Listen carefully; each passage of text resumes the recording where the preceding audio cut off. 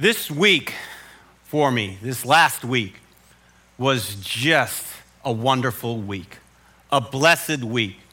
It started in Wells, Maine. I officiated the wedding of a woman who's like a daughter to me, really is the second daughter to me. Her and her husband are people who want to serve. He serves in the educational field. She serves in the nonprofit field. They wanted me to pray during their wedding, which is just such a blessing. They wanted me to pray about injustice. They wanted me to pray about people to serve. It was such a refreshing moment to see two people willing to put their love and their faith in action. That's how I started the first Saturday of my beach vacation. Then Sunday through Friday was on the beach, Ocean Park, with my whole family, my daughters, my son, their spouses, boyfriends, and my 4 grandchildren. Triplets, age 6, never stop talking, never stop running, skimboarding, volleyball, digging in the sand, going on this lazy, crazy river every day of the week. It was magical, according to them. One was talking to my daughter as we were leaving, and his lip was quivering because he was trying to convince himself that the magical journey at the beach was going to continue when he got back home to New Jersey. It was just a blessed week. In all of the chaos, all of the running around, all of the sun, I had times where I could just sit on the beach in the sand and gain a real deep understanding of who God is. You see God in the fury of the waves crashing down upon that beach. You see God in every grain of sand. The Warrens were up on Mount Washington this week, and Ethan just showed me this beautiful video of them going up the mountain, and you could see the expanse of the mountains, all the trees. You see God when you're in the mountains and you're just resting in him. Such a beautiful creation. But I just sat there on a 7-mile beach thinking, he knows every grain of sand on this beach. And this is a small beach in Maine, every grain of sand. It brought to me the words of this song, which, to be honest, I hate to age myself, but I always do up here, it seems. Came out in the early 80s, a song that I had long forgotten about. But it's a Christian song. Here's what the words say, and they explain the power of the creation. I hear the ancient footsteps, like the motion of the sea. Sometimes I turn, there's someone there. Other times, it's only me. I am hanging in the balance of a perfect, finished plan, like every sparrow falling, like every grain of sand. Then onward in my journey, I come to understand that every hair is numbered, like every grain of sand. In the fury of the moment, I can see the Master's hand in every leaf that trembles, in every grain of sand. This vacation, with all the noise, all the talking, all the running, taught me one very important thing. You have to rest in God's creation. There is blessing that cannot be measured by just taking a trip up Mount Washington, just taking a kayak down the Merrimack River, going for a boat ride on a lake, or just this, opening your back door and sitting in your backyard, looking in our case, in our neighborhood, at the black bear walking through the neighborhood these days. God's creation. Be blessed by it. I was truly blessed by it this week. The message I'm about to give to you is an unusual one, but I want to make it really clear from the beginning. This is not a political message. I don't care if you're a Republican. I don't care if you're a Democrat. I don't care if you're an independent. There's no politics in this message. I'll talk about a political figure that, to me, is an icon, is a hero. I've heard him speak up at Bates College at a graduation about 4 years ago. I've never seen an orator like this man. He can galvanize you to act with the snap of a finger. More importantly, he can galvanize you to act through the most powerful weapon in his body, his tongue. John Lewis served in the House of Representatives for 33 years, beginning in 1987. But it was what he did before that journey that is just awe-striking. As a very young man, a teenager actually, and then in his early 20s, he became an icon of the civil rights movement. There are many, many pictures of him marching. But what he always stressed is, I march in peace. I march with an everlasting love. There are pictures of him walking over the bridge from Selma to Montgomery, Alabama, walking and facing police coming right at him, knowing he's going to be peaceful and he's about to be run over and beaten and gassed. That was the courage of John Lewis that he carried through his life. But when he spoke, people listened. When he saw injustice, he stepped in. He acted. Here's a famous quote of his, and this was part of his speech up at Bates College. Do not get lost in a sea of despair. Be hopeful.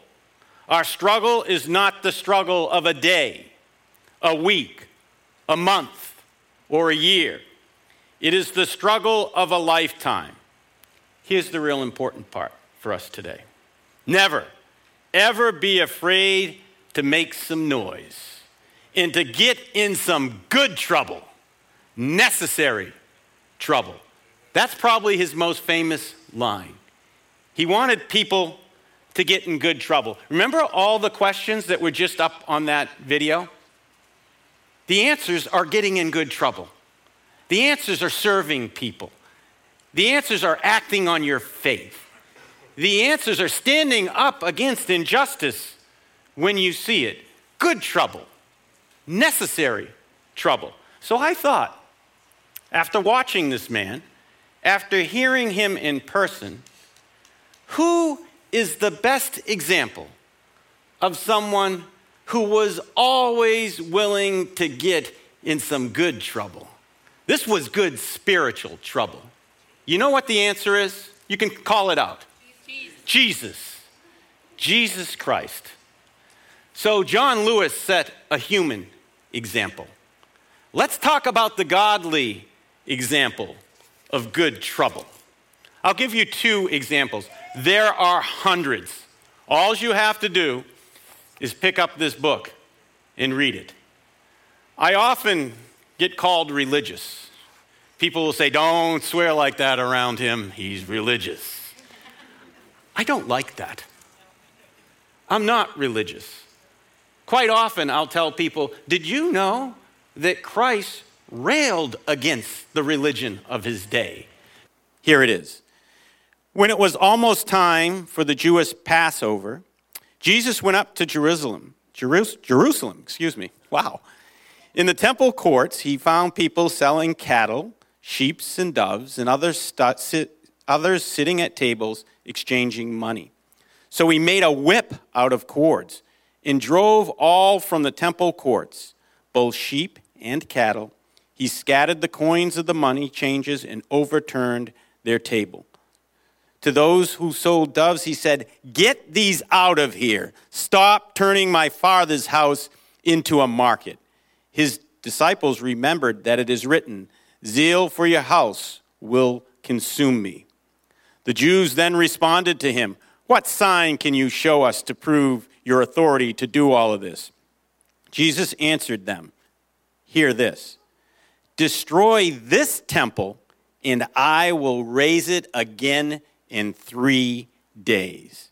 They replied, it has taken 46 years to build this temple, and you are going to raise it in 3 days? but the temple he had spoken of was his body. After he was raised from the dead, his disciples recalled what he had said. This same story, this same truth, I should say, is told in Matthew 21:12 in a slightly different way. Jesus entered the temple courts and drove out all who were buying and selling there. He overturned the tables of the money changers and the benches of those selling doves. It is written, he said to them, my house will be called a house of prayer, but you are making it a den of robbers. The blind and the lame came to him at the temple, and he healed them. But when the chief priest and the teachers of the law saw the wonderful things he did, and the children shouting in the temple courts, Hosanna to the Son of David, they were indignant. Do you hear what these children are saying? They asked him. Yes, replied Jesus. Have you ever read, from the lips of children and infants, you, Lord, have called forth your praise. Wow. That is getting in some spiritual good trouble. The religious leaders were indignant, very unhappy with Jesus at what he had done in the temple courts. Two really powerful things to learn from this. This house that you're in, according to your Lord and Savior, is a sanctified place. You can't stain it with commercialism. Could you imagine if we were in here right now when we were worshiping and there was a life insurance table set up there and someone was playing a gambling game over here and someone was selling their goods in this aisle? How would you feel about this church? I hope you would turn and run, or even better, you'd get in some spiritual good trouble. You'd turn some tables over, just like the Messiah did. That's what he's teaching us. This is a house of worship. This is a house where what do? We praise God. We just did it in a very powerful way during worship. Secondly, when he says, destroy this temple, and he's talking about himself, hallelujah. Why? It's going to be raised in 3 days. The tomb is overturned. He walks out of that tomb, and he is alive today. He'll be alive for you tomorrow.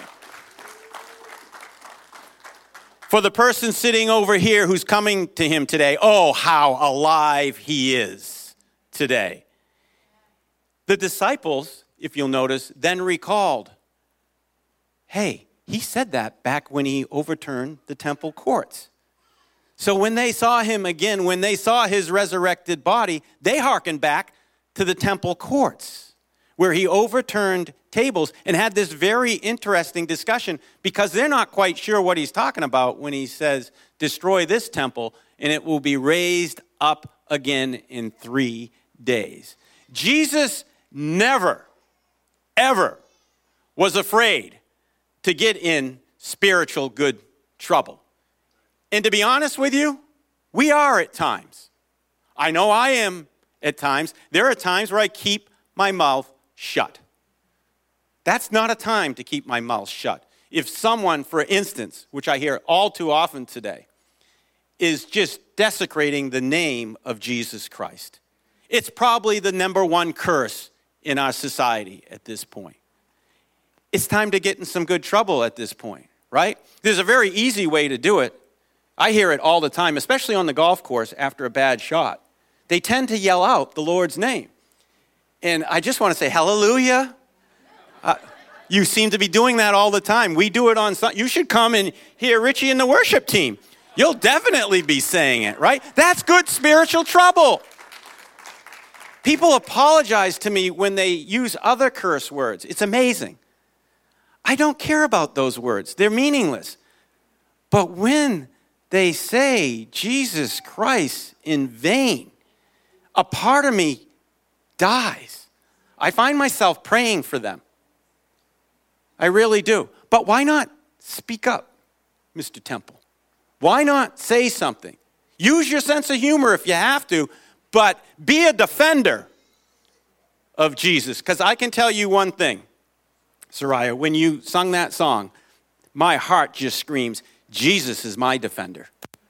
Every day, each and every minute, each and every moment, he is defending me. Why won't I defend him? Why won't you defend him?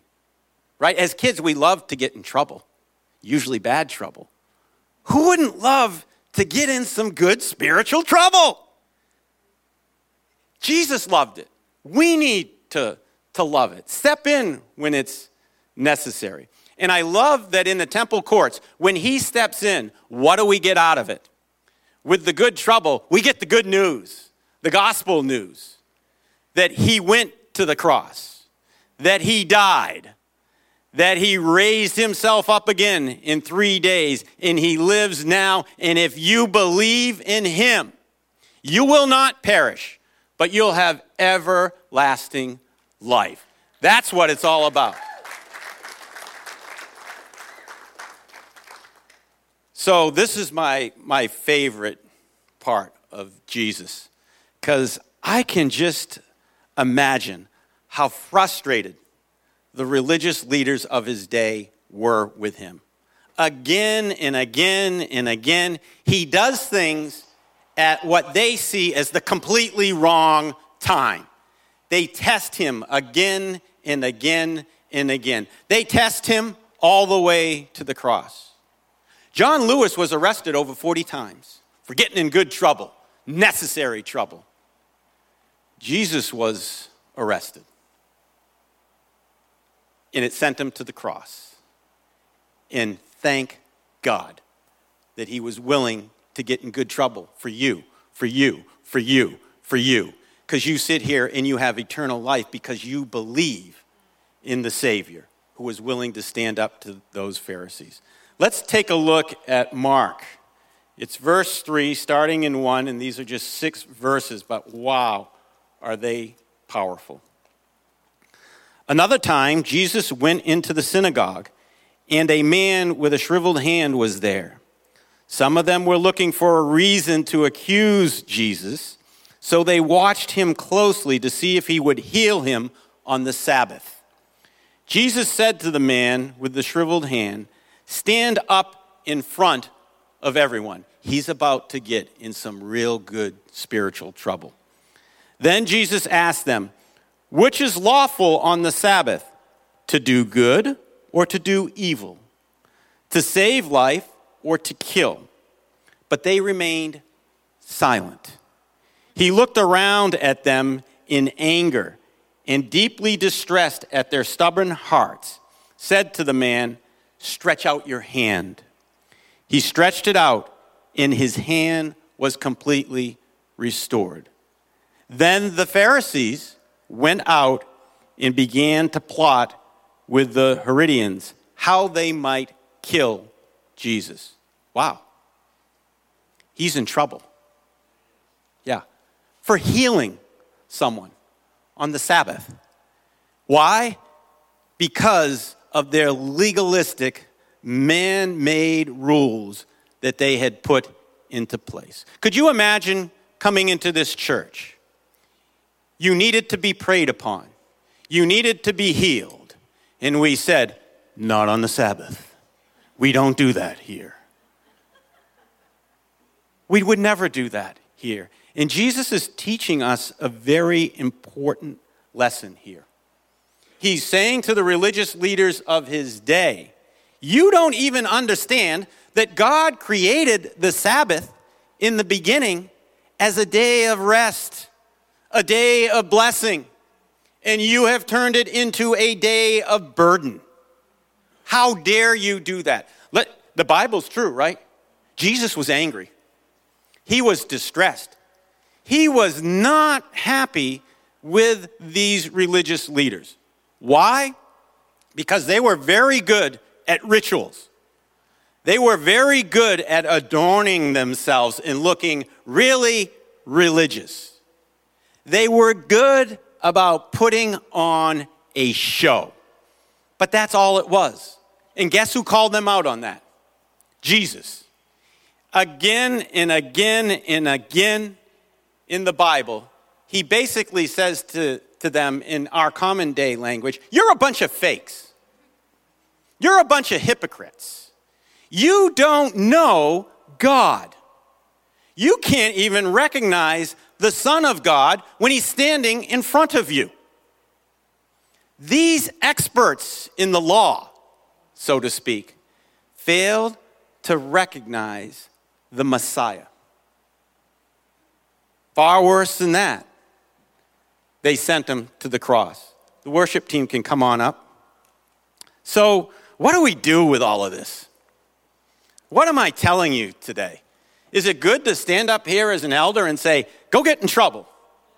Well, it wouldn't be if it was the kind of trouble that you could get arrested for, kind of trouble that was really evil, kind of trouble that hurt people. No, I'm not telling you to do that. Here's what I'm telling you to do. Put your faith into action. The Bible is very clear. Take a look at James 2:17. And Mark has spoken on this very well. It says very simply, faith by itself, if it is not accompanied by action, is dead. Is dead, people. We have to act. When those questions went up today on the video, which I knew nothing about, the answers are getting in good spiritual trouble. The answers are loving others. That's good. The answers are serving others. Doing acts of kindness. When you see an injustice happening to a person, stepping in and in a godly manner, acting out of love, acting out of peace. But you're just not sitting in your chair saying, I've got faith. I don't need to do anything now. I'm going to heaven. I'm all set. You need to act. Jesus is calling you to act. The gospel is not a call to sit in your seat and do nothing. The gospel is to be social missionaries. The gospel is to get out of your seat. The gospel is to spread the message of Jesus Christ throughout this community, throughout this state, throughout the United States of America, throughout the world. We have a great diversity in this church. People from all over the world. I have sat in life group and listened to people from the Philippines who told me that they were in a place where they could not be caught worshiping or reading their Bible. But you know what? They were bound and determined to get in some good trouble. They were getting together. They were worshiping. They were reading. And they were going to be persecuted if they were caught. But they weren't going to stop. Just amazing stories throughout this church of people all over this world who now center themselves in New Hampshire, in this church, and are willing to act on their faith. You just heard about the transformation grants. That's acting on your faith. It doesn't take much. Sometimes it's just seeing a homeless person sitting there and giving them something to eat. That's all it is. A random act of godly kindness that comes because you believe in Jesus. You believe in the grace, the mercy, the love, the peace, the kindness that he showers upon you, and you want to act on your faith. So love one another. Encourage and build up people. Stand up to judgment and condemnation. Stand up to the injustices that happen to us locally, nationally, and in this world. But stand up on your faith. The cornerstone of everything you do is your faith in Jesus. And sometimes you're not perfect in your walk. I know I am not even close. But there are times when you'll know. There are times where you'll hear that Holy Spirit saying, stand up. Get in some good spiritual trouble. get in some necessary spiritual trouble. Don't let that happen on your watch. It's time to put your love and your faith into action. You will be blessed beyond all measure. There'll be a day when you see Jesus, and you will actually be rewarded for getting in some good spiritual trouble. I can't wait. There are people we know right now, people like Dave Gazaway, Kathleen Mulway, others who were willing to get in some spiritual good trouble. They were willing to act on their faith. And I sit here now and I'm so blessed by the fact that they're up there with Jesus. Look forward to that day, people. Look forward to that reward, and let it be a blessing to you. Welcome to Church Online. My name is Pastor Mark, and I just want to say thank you for taking the time to join us in watching our services online. Maybe you can't be at our location today and you're watching this from home or on the road. We just want to say thank you for tuning in. And maybe you can't get to a physical location at Grace Capital Church, then this becomes part of your regular routine to do church live on your computer or on your device. We want to say, invite some friends with you. Do church together. Life is so much better together, and discovering what God has for us is meant to be done in community. Gather people together and enjoy these services for weeks to come. Thank you for watching.